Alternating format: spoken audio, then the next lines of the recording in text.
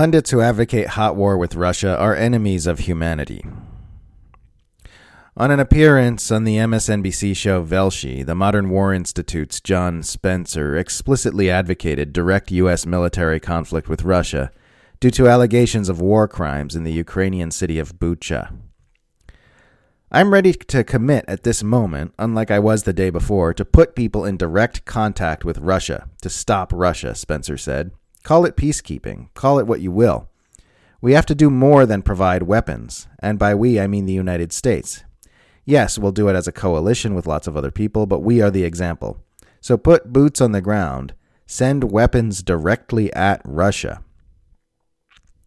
Notice the bizarre verbal gymnastics being used by Spencer to obfuscate the fact that he is advocating a hot war with a nuclear superpower. Put people in direct contact with Russia. Send weapons directly at Russia. Who talks like that? He's calling for the U.S. military to fire upon the Russian military. He's just saying it really weird. To be clear, this isn't just some arms industry-funded think tanker saying this. The Modern War Institute is part of the Department of Military Instruction for the United States Military Academy, which is operated directly by the Pentagon. Asked by the show's host, Ali Velshi, what he thought of warnings that direct military confrontation with Russia could lead to nuclear war, Spencer said, "It is a huge risk. I understand that. But today is different." Velshi himself was much more to the point than his guest, both online and on social media.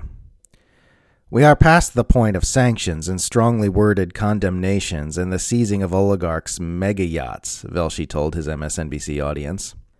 "If this is not the kind of moment that the United Nations and NATO and the UN and the G20 and the Council of Europe and the G7 were made for, what was the point of these alliances if not to stop this? The world cannot sit by as Vladimir Putin continues this reign of terror."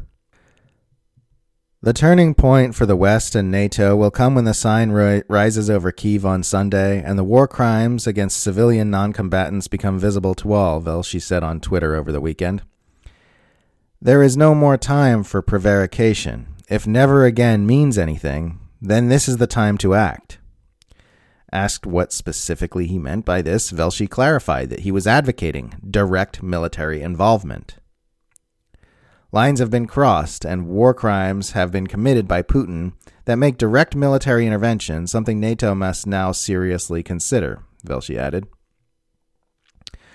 When I called Velshi a fucking lunatic for expressing these views, to my mind the only sane response to such madness, he argued that going to war with Russia for Ukraine would not necessarily lead to nuclear war, claiming that, quote, "a no-fly zone is not so different from the endless supply of weaponry the West is sending to Ukraine," end quote.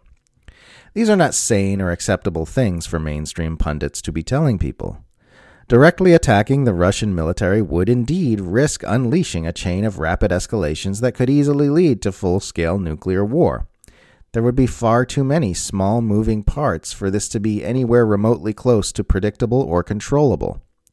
A no-fly zone over Ukraine would immediately put NATO powers in direct hot war with Russia, which is, in fact, completely different from shipping weapons to Ukrainian forces. The fact that a nuclear superpower cannot be regarded in the same way as a nation with nukes has been basic common-sense orthodoxy for all major powers since Stalin got the bomb. This is not some kind of advanced esoteric understanding that you can only grasp if you've been studying this stuff for years. As far as I know, children are still learning about the history of nuclear weapons and mutually assured destruction in grade school. This isn't something you should have to explain to grown adults, much less influential mainstream news media pundits. But it's becoming more and more common. The idea that NATO powers might be able to get away with attacking the Russian military in Ukraine without sparking a nuclear exchange is fast becoming its own genre of Western foreign policy punditry. And that trend looks to accelerate with the latest, arguably pretty dubious, claims of Russian atrocities in this war. Already we've got Velshi's cries for World War III joined by the likes of Human Rights Foundation chairman Gary Kasparov, who apparently spent so long training to beat a machine that he turned into one. This is a quote from Gary Kasparov. The latest horrors out of Putin's war on Ukraine put the remaining Western holdouts against stronger action in an unbearable position. Excuses are now complicity, not prudence, just cowardice. Stop hiding behind escalation like it's a moral get-out-of-jail-free card. Mass executions of civilians, war crimes directed to industrial scale, there is your escalation. End quote. You've also got opinion makers and outlets like the New York Times telling people that, quote, the United States and NATO should be less deferential to Mr. Putin's attempts to wield the threat of nuclear weapons, not only for the sake of supporting Ukraine, but also to ensure global geopolitical stability in the future, end quote. As we've discussed previously, even if these increasingly loud calls for hot war between nuclear superpowers don't immediately succeed, what they do is push the Overton window of mainstream discourse all the way over toward the most warmongering extreme possible, so that calls for more escalation seem moderate, and calls for de-escalation look like extremist apologia for Vladimir Putin.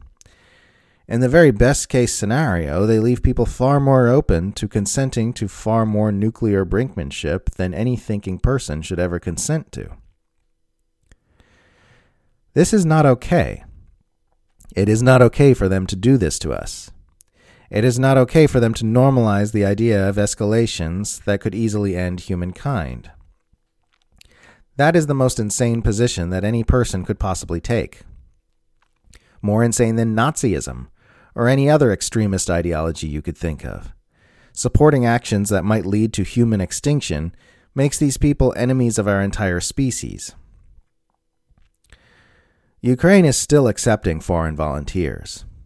If these omnicidal war sluts are so horny for direct military involvement against Russia, I do wish they would just get on a plane and go do it themselves without trying to drag all of humanity into it with them.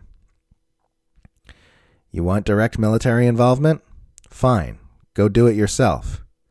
Be the direct military involvement you want to see in the world.